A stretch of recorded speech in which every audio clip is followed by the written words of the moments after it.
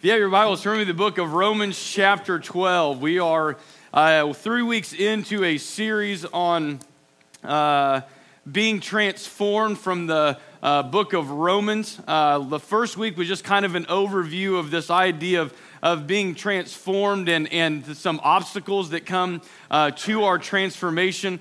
Last week we explored how conformity to the world impacts our faith, and we looked at these four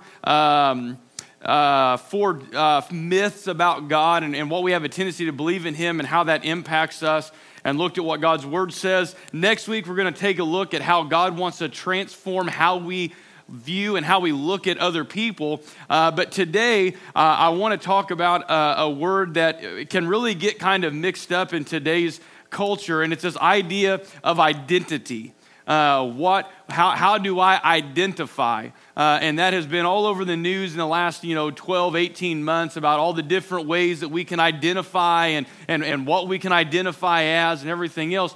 But I want us to take a look this morning at the biblical point of view and look at how there are times that when we conform to this world's idea of identity, that we're actually denying the identity we have in Christ Jesus. And we need God to transform us through the renewing of our mind, transforming the way that we think about ourselves. And so again, Romans chapter 12, and let's read verses 1 and 2 together. It says, I appeal to you, therefore, brothers, by the mercies of God, to present your bodies as a living sacrifice, holy and acceptable to God, which is your spiritual worship. Do not be conformed to this world, but be transformed by the renewal of your mind, that by testing you may discern what is the will of God, what is good and acceptable and perfect. Would you bow with me in prayer? Heavenly Father, we come before you this morning, Lord, just thankful for your word. Lord, thankful that you have not set us on this world apart from any sort of information about you or from you, regarding ourselves, regarding the world in which we live. But Father, you have given us your word. And Father, I pray today that you would help us to see that we are to be living sacrifices, Lord, and that you would help us to realize how good that is. That, Father, you have created us, and Lord, you know how you have made us. And Father, you have blessed us and created us with certain qualities and certain desires and certain interests, Father, that play a role in how your kingdom functions. And so, Father, we pray that you would help us to see how your will is actually desirable for us, or that you would help us to see that how good you are and how good your life is for us. And so, Father, we pray today that, Lord, you would help us, Lord, above all, to identify as your children. And that, God, we would know the truth of what that identity looks like and what it means for us and the practical implications of that. And Father, we're thankful today that we can be called children of God, Lord, that we can know today that we are new creations, that we have the Holy Spirit residing in us, that Lord, you lead and you guide us and you direct us, Father, and all the slew of promises that we have in your word because you came and you died for us, Lord, and as we place our faith in you, we become recipients of those promises. We become recipients of those blessings, and Father, we're so very thankful for that. Lord, we pray today, Lord, for those that are on our prayer sheets. We pray for those requests, Lord, that may have been mentioned in Sunday school classes this morning. We pray for those that maybe are unspoken and haven't been mentioned. But Father, we do ask and pray that you be with those that are battling physical ailments. Lord, we pray for those that are battling emotional or mental ailments, Father, that you would just lift them up, Lord, strengthen them, encourage them, Father. We pray ultimately, Lord, that you would heal them and deliver them from the infirmities that they are suffering from. Father, we pray for those with heavy hearts. We pray for those that have decisions coming up, Lord. And I pray, God, that they would be able to discern what your will is, what is good and acceptable, and what you desire for them, Father. Again, Lord, we're thankful for your presence. We know when we are gathered here together, not only this church, but churches all across this community, Father, that are come together, that are worshiping you, celebrating you, learning about you, Father. And we ask your blessings on their services. We ask your blessings on our services here, for our students downstairs that are being taught. We thank you for our teachers, Lord. And Lord, we just ask your blessings on them. And God, it is so good to be able to pray. It's so good to be able to break open God's word together. And Father, we just ask and pray that you would bless our time here together, for it's in Jesus' name we ask it all. Amen. Amen. As we think about this idea of identity, in psychology, identity is the qualities, the beliefs, the personality, looks, and or expressions that make a person or group. And if we were to kind of condense that down to a paraphrase, it's really it's how we view ourselves. And there are lots of things that we use to create or to establish our identity. For some, it's interests or hobbies. It's jobs. And for some, it's even, we can look back and we say, well, it's mistakes that I made in my past, or it's labels that someone has labeled me on. I think a few years ago, we actually did a series that talked about some of these labels, and along this same lines, or we have a tendency to identify with things that aren't necessarily positive aspects of our life. And then today, you throw in our culture and all the myriad of ways that even culture tells us that we can self-identify. Remember, about a year ago, it was bathrooms. And if you identified as however you identify, male or female, that was the bathroom that you were to go and use. And so what we find is actually a deconstruction of even as God created them male and female. And so as we get, even culture, it has kind of caused a deconstruction of even what that looks like for us. And so there's this idea of identify, and Satan is waging a war against identity and how we identify, even amongst the greater population. There's the argument about, are you pro this or pro that or anti this or anti that? And then based on your response to that, basically someone else crafts an identity for us. Well, if you are pro this, then you must be like this. And so we've just got to be aware that there's all this information being thrown at us. And I think it's one more reason why Paul, when somewhat of a loaded statement, if we just break it down, it says, do not be conformed to the world. And there's so many ways in which we can conform. Again, we spent the last couple of weeks talking about how our faith can be conformed to the world, and how we believe about God, and how culture can create almost a sense of idolatry in our lives, that we serve a God who just desires for me to be happy, that we serve a God that doesn't care what I do, doesn't care what I believe, doesn't care how I live. And that's what culture has how it's infiltrated the church, and it has changed the way we believe about the God of the Bible. And so it's also come in and it's changed, culture's changed the way that we believe about ourselves. And so what we find is that when we introduce ourselves to someone, a lot of times how we introduce ourselves is a way in which we identify. So I might come and I might say, I'm the plant manager of such and such a place, or I'm the director of sales, or I'm a lineman with this particular place, or I own this particular business, or I do this or I do that. And that's one of the ways we tend to identify, or maybe a hobby, that we identify ourselves by a particular hobby. But the danger comes when we start identifying ourselves by our past and our labels. And we're going to see why here in a few minutes as we begin talking about our identity in Christ Jesus. When we believe the labels from our past that have been placed on us, and then we begin to behave in a way that reflects that label.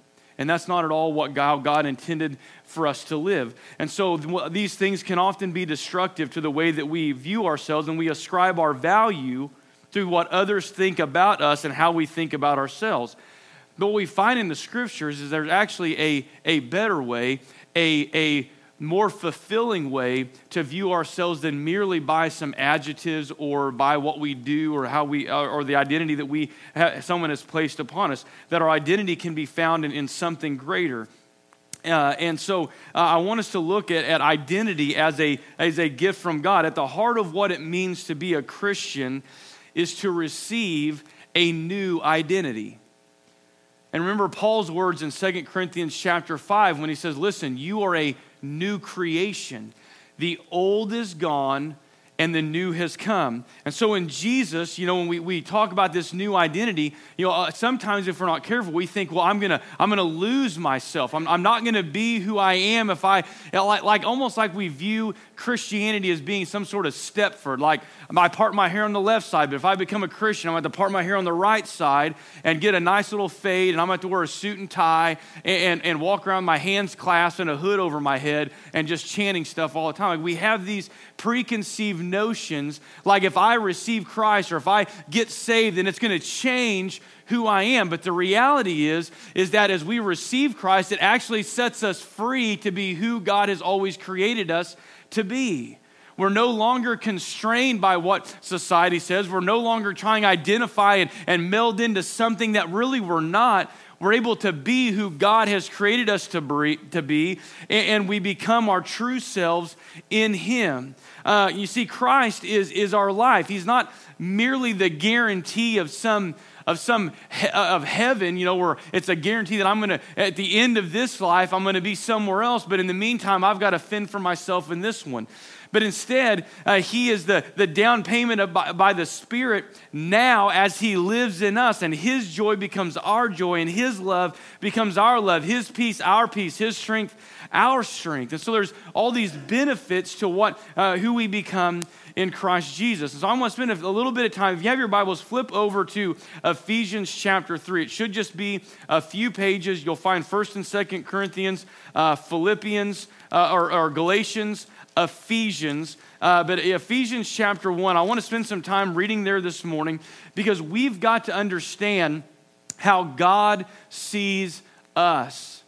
I think sometimes we have this projection where we view ourselves a certain way, God views us the same way, and it really affects our relationship with God. And we need God to change the way that we see ourselves. And so in Ephesians chapter 1, begin reading in verse 3 with me. We'll read through verse 14. He says, "Blessed be the God and Father of our Lord Jesus Christ, who has blessed us in Christ with every spiritual blessing in the heavenly places, even as He chose us in Him before the foundation of the world, that we should be holy and blameless before Him. In love He predestined us for adoptions as sons through Jesus Christ, according to the purpose of His will, to the praise of His glorious grace, with which He has blessed us in the Beloved," that is Christ. "In Him we have redemption through His blood, the forgiveness of our trespasses, according to the riches of His grace, which He lavished upon us in wisdom and insight, making known to us the mystery of His will, according to His purpose, which He set forth in Christ as a plan for the fullness of time, to unite all things in Him, things in heaven and things on earth.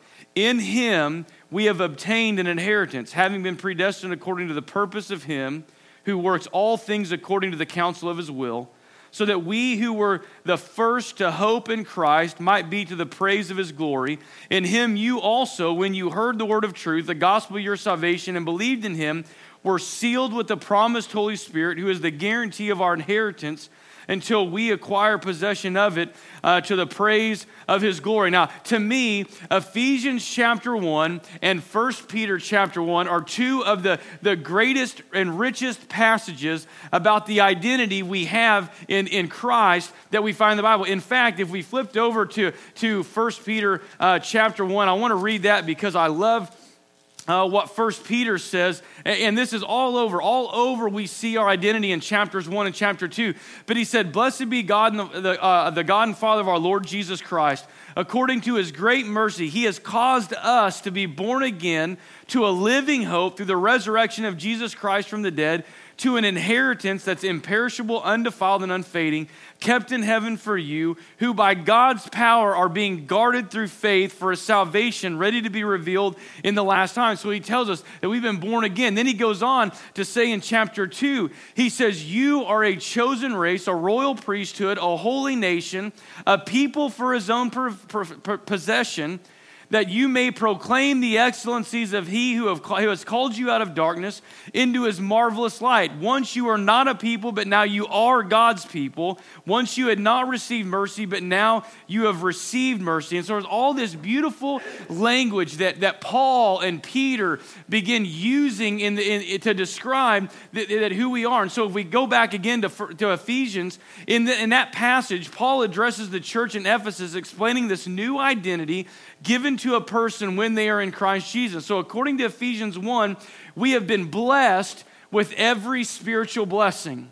We have been chosen. We have been adopted. We have been redeemed. We have been forgiven. We have been lavished with grace and unconditionally loved and accepted. That you and I, we are pure and we are blameless and we are forgiven and we have received the hope of spending an eternity with God. And when we are in Christ, these aspects of our identity can never be altered or changed or shaken. They are in Christ Jesus, and as long as we are in Him, nothing can separate us from these things. Now, the situation is that oftentimes there's a gap that exists between us intellectually knowing these truths about who God says we are and living them out. There's this gap between intellectually knowing these truths and them getting rooted in our heart that we actually believe these things about us, that I am pure, that I am blameless, that I'm a child of God, that God's Spirit resides in me, that I have been adopted as a son, that I've been chosen. And so, but it fails to get down in there. And so in order to live out the fullness of our new identity in Christ, we've got to determine what's hindering us from doing so, which actually varies from person to person. Many times a false belief wedges itself between how God defines us and seeing ourselves in the same light. So for example, the opposite of pure and blameless would be impure, stained, or guilty.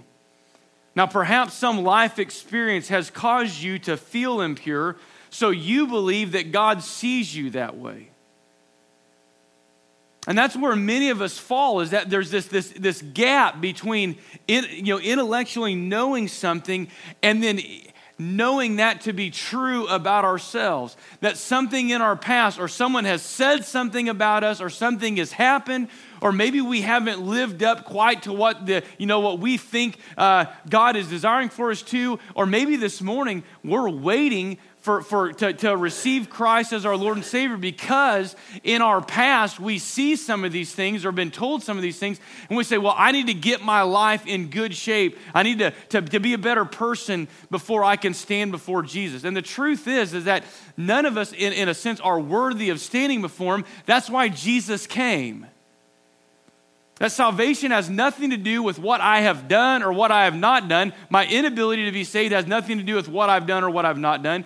Instead, it's turning to Jesus who died for us and saying, you know what? I need you to take care of these things because I can't.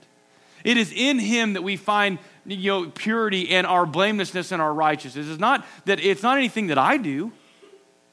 It's what Christ has already done, and I'm living in that. And so we find that a life experience has caused us to feel impure. We believe that God sees us this way, and then we create and live out an identity based on those actions, what we did back then, which is contrary to how God sees you. And so what we wind up doing is say, well, I'm just this.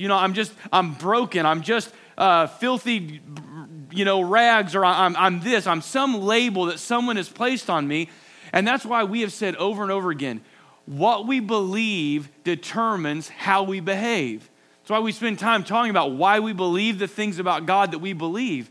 Because if I believe that I'm just a dirty, rotten scoundrel, or I believe that I'm forever identified with my past mistakes, then I'm never going to try to make any effort. I'm not going to believe that I can ever get out of those things, or I'm always going to believe that I'm always going to be labeled in those things, and I'm never going to see who I am in Christ Jesus because I can't get past this thing that I've done in my past, or quite possibly this thing that has happened to me in my past. I'll always see myself as used or as filthy or as dirty, and then what I do is I begin living my life based on what this past says about me. But the beautiful thing about the scriptures is it gives us a completely different picture.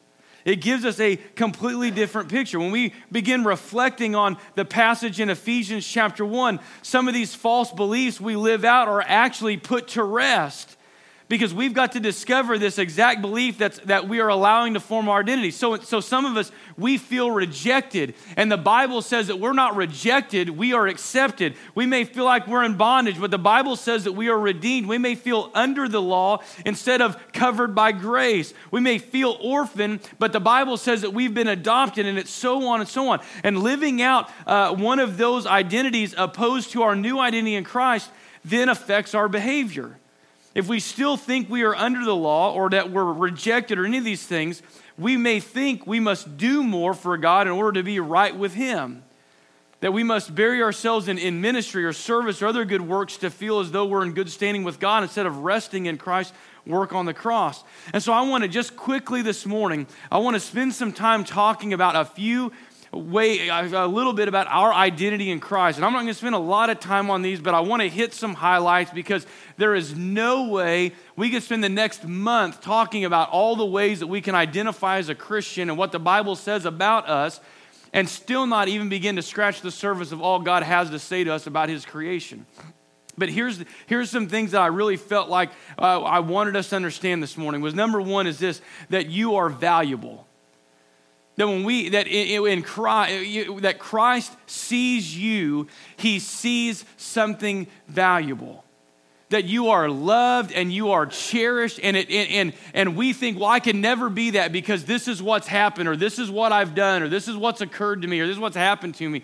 But listen, you are loved. If you stop and think about John chapter 3, verse 16, I don't know if you've ever broken that down and thought about it. It says, but for God so loved the world, right? The world in which we are a part of it. He means His creation, us. For He so loved the world that He gave His only begotten Son, that whosoever would believe in Him would not perish, but have everlasting life. Listen, He loved you so much that He sent His Son to die. Now, here's the interesting thing that Paul brings to the table in Romans. He said, for while we were yet sinners, Christ died for us.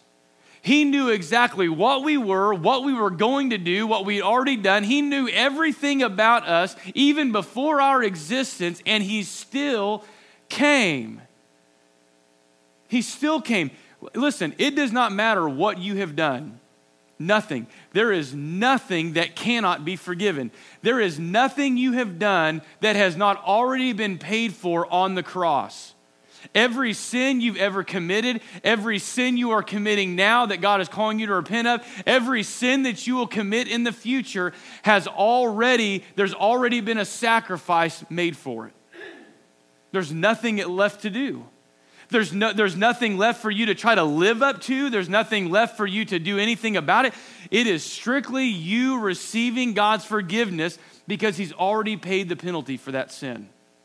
Well, you don't know what I've done. No, but God does, and He tells us in His Word, your sins have been atoned for. The sacrifice has already been made. But listen, you are loved. You are not getting into heaven. And some people think this, you are not getting into heaven in some group policy. You know, I really didn't want JP, but JP is part of First Church, and I really want First Church because there's some really good people there, so JP is going to get in just because I want the larger group. It's not like that. God loves you. The Bible says that He knows the number of hairs on your head. And I thought to myself one day, I said, why in the world would God be concerned with the decreasing number of hairs on my head? Does He have that much time on His hands to count? No, He is that passionate about us, that He loves us that much and He knows us that well. He loves you and He cares for you. You are valuable. Second thing I want to share this morning is that you are a new creation. Whatever you were, you are no longer now. I can't tell you the amount of people that I've had conversations with that have said something to me like this. You know, they're struggling with something in their life, and they say, well, you know, this happened in my past, and it is what it is, and it's just who I am. And I said, whoa, pump the brakes a little bit. I said, are you a child of God? Yes, I said, so you're saved. You believe that Christ lives in you, that you are a child of God, that you're living for him, and that one day you're going to spend eternity in heaven. Yeah, I believe that. Then you know what the Bible says about you? That you aren't what you were, that you are who Christ has created you to be, and you are a new creation. You are not your past. Quit living in it.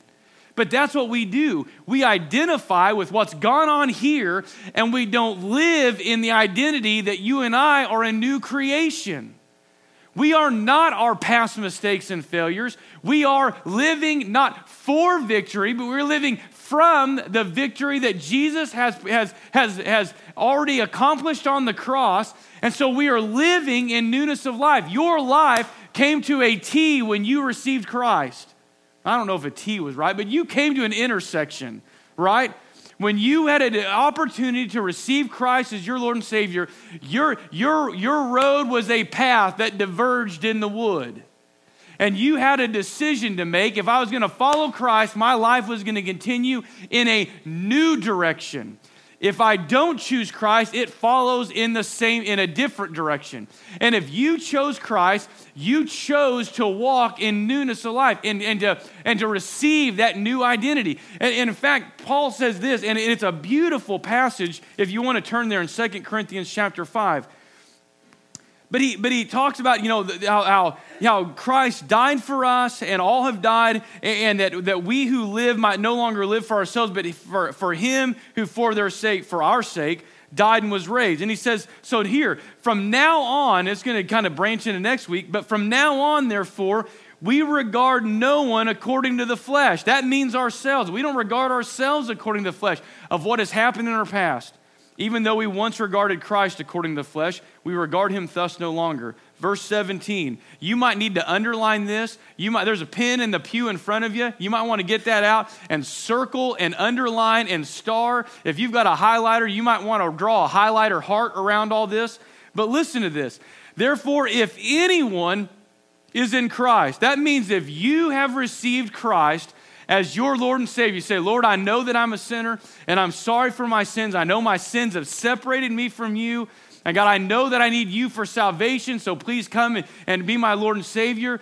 Dwell in me. And we prayed that prayer and we believed that and we trusted in him and we're doing our best. Listen, listen to what he says. For if you are in Christ, if anyone is in Christ, he is a new creation. You are brand new. Listen, the old has passed away. Behold, the new has come. And all this is from God, who through Christ reconciled us to himself. So he's done the work. He's done the reconciliation. And all we have to do is trust in him and then live in that identity. But see, the problem comes when we don't want to live in that identity. And what happens? Conflict arises.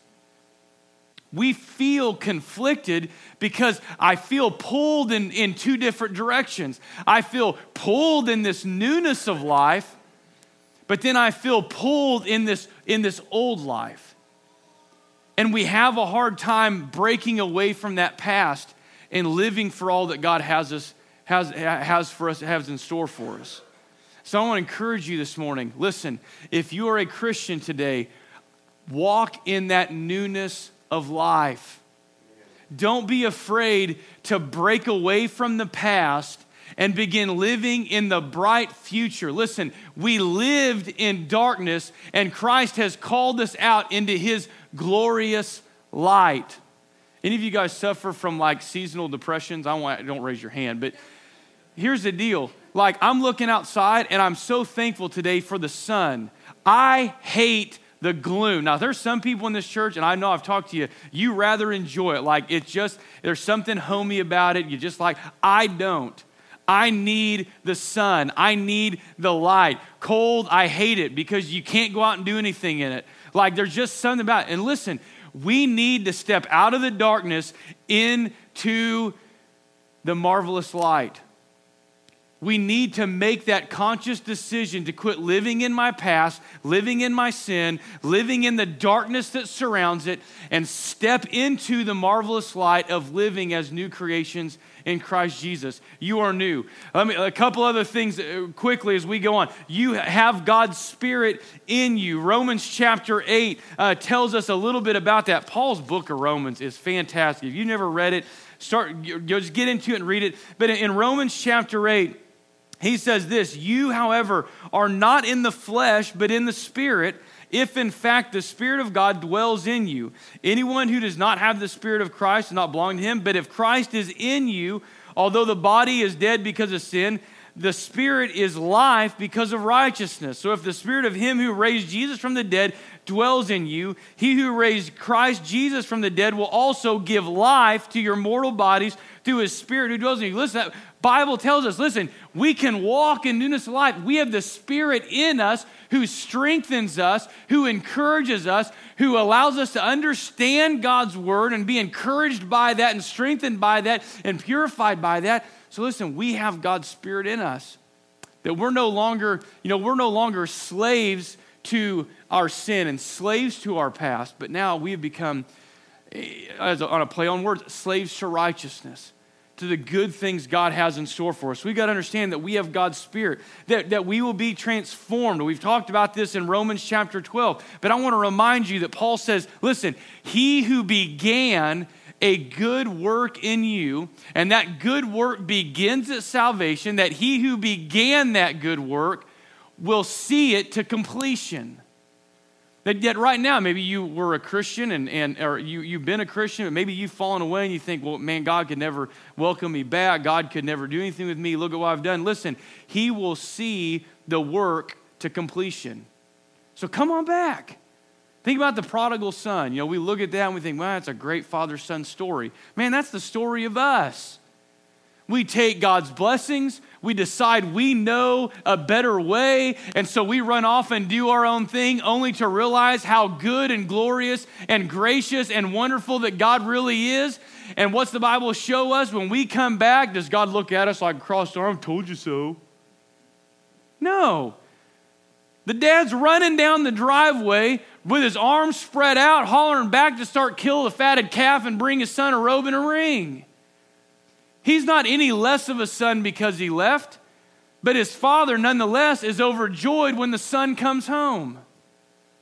So listen, you're a new creation. You are loved. You are valuable. You are cherished. God sent his son for you. We are adopted into his family. We are all these wonderful, marvelous things. You are, again, a child of God. You are a friend of Christ. You are justified and redeemed. You are blessed. And you are so much more. But listen, I can't make you believe that about yourself. We were singing that song. I got an old church choir singing In My Soul. I got a sweet salvation, and it's beautiful. And then there a part that says, that it can't be taken away from me. But here's the thing. We were created with this thing called free will. Hence the name Free Will Baptist, right? But we've been created with free will. You and I, we have a choice to make. I can choose to live in this new identity and all the blessings of it. Now, I'm assuming first that you have accepted and received Christ as your Lord and Savior. Because from there, that's when we have the choice. I can choose to walk in this newness of life that the Bible so clearly tells me about, or I can choose to not live in the glorious blessings of God's presence and instead be like and the Bible says this, be like a dog that returns to its vomit and choose to go back to the very things that I've asked Jesus to save me from. And I think for some of us, that's the realization for us today. Is that we so desperately want to live a life filled with joy and peace and pleasure. And we want to know what those things are like. But instead of doing what Paul says, allowing to be transformed by the renewing of our minds, we've stayed stuck. We're stuck in the mud and nothing's being renewed and nothing's been cleansed. We're still living in the past. We're still living in the very thing that we asked God to save us from. We've not made the conscious decision to break from our past and begin living in the newness of life that Christ has called us to live. And so we're conflicted and we're confused and we don't understand why that we can talk about peace and love and joy, but I'm here at church and I'm not experiencing that. And I would ask you, what is your identity? Are you identifying as a Christian and living as a child of God? Or and this is a very simple way of putting it, have I received Christ merely for the fire insurance and then asking Him to bless all my plans and all the other things that I'm trying to accomplish in my life? Because what does Paul say? Paul says this, and I'll remind you of Romans chapter 12. He says, do not be conformed to the world, but be transformed by the renewal of your mind, that by testing you may discern what the will of God is. What is, and how does he describe it? He describes the will of God as good and acceptable and perfect. You see, we are not going to experience the pleasure and the joy and the contentment and the fullness of all that God has promised when we are living in rebellion to God's will, wanting God to bless my plans, and not living in God's plans and saying, God, help me to follow you, because that's where this stuff is. This is where the good stuff is. This is where the perfect stuff is. It's in your will. And so many of us, we're trying to straddle a fence. Yeah, we want to have some of this, this old life. We can kind of, do this stuff, and then over here, we really want the blessings of God, but we're trying to live with our feet in two different worlds, and it's splitting us, and we feel conflicted. And he says, listen, again, it goes back to what we talked about last week, and this idea about God when he says, when we say, well, God just wants you to be happy. If that is your view of God, you are serving an idol.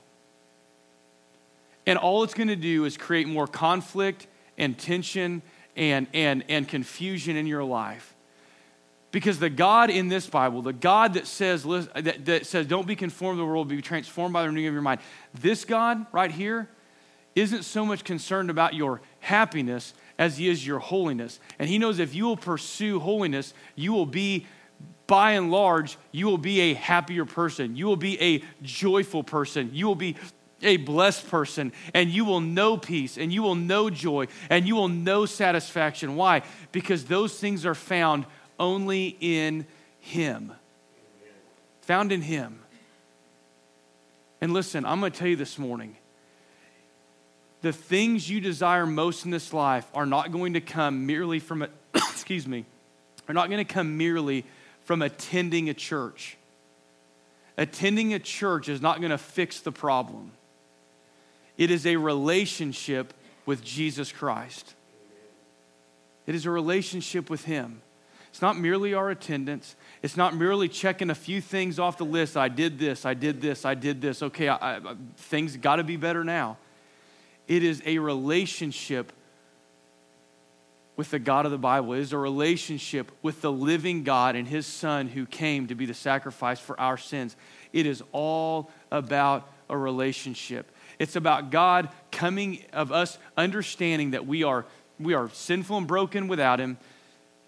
We receive Him as our Lord and Savior. He comes in. He cleanses what's going on in here. We talked about this in Sunday school this morning, that He cleanses what's going on in here, and then what happens? The manifestation of what He's done in here begins working its way out into our lives. I don't keep it bottled up.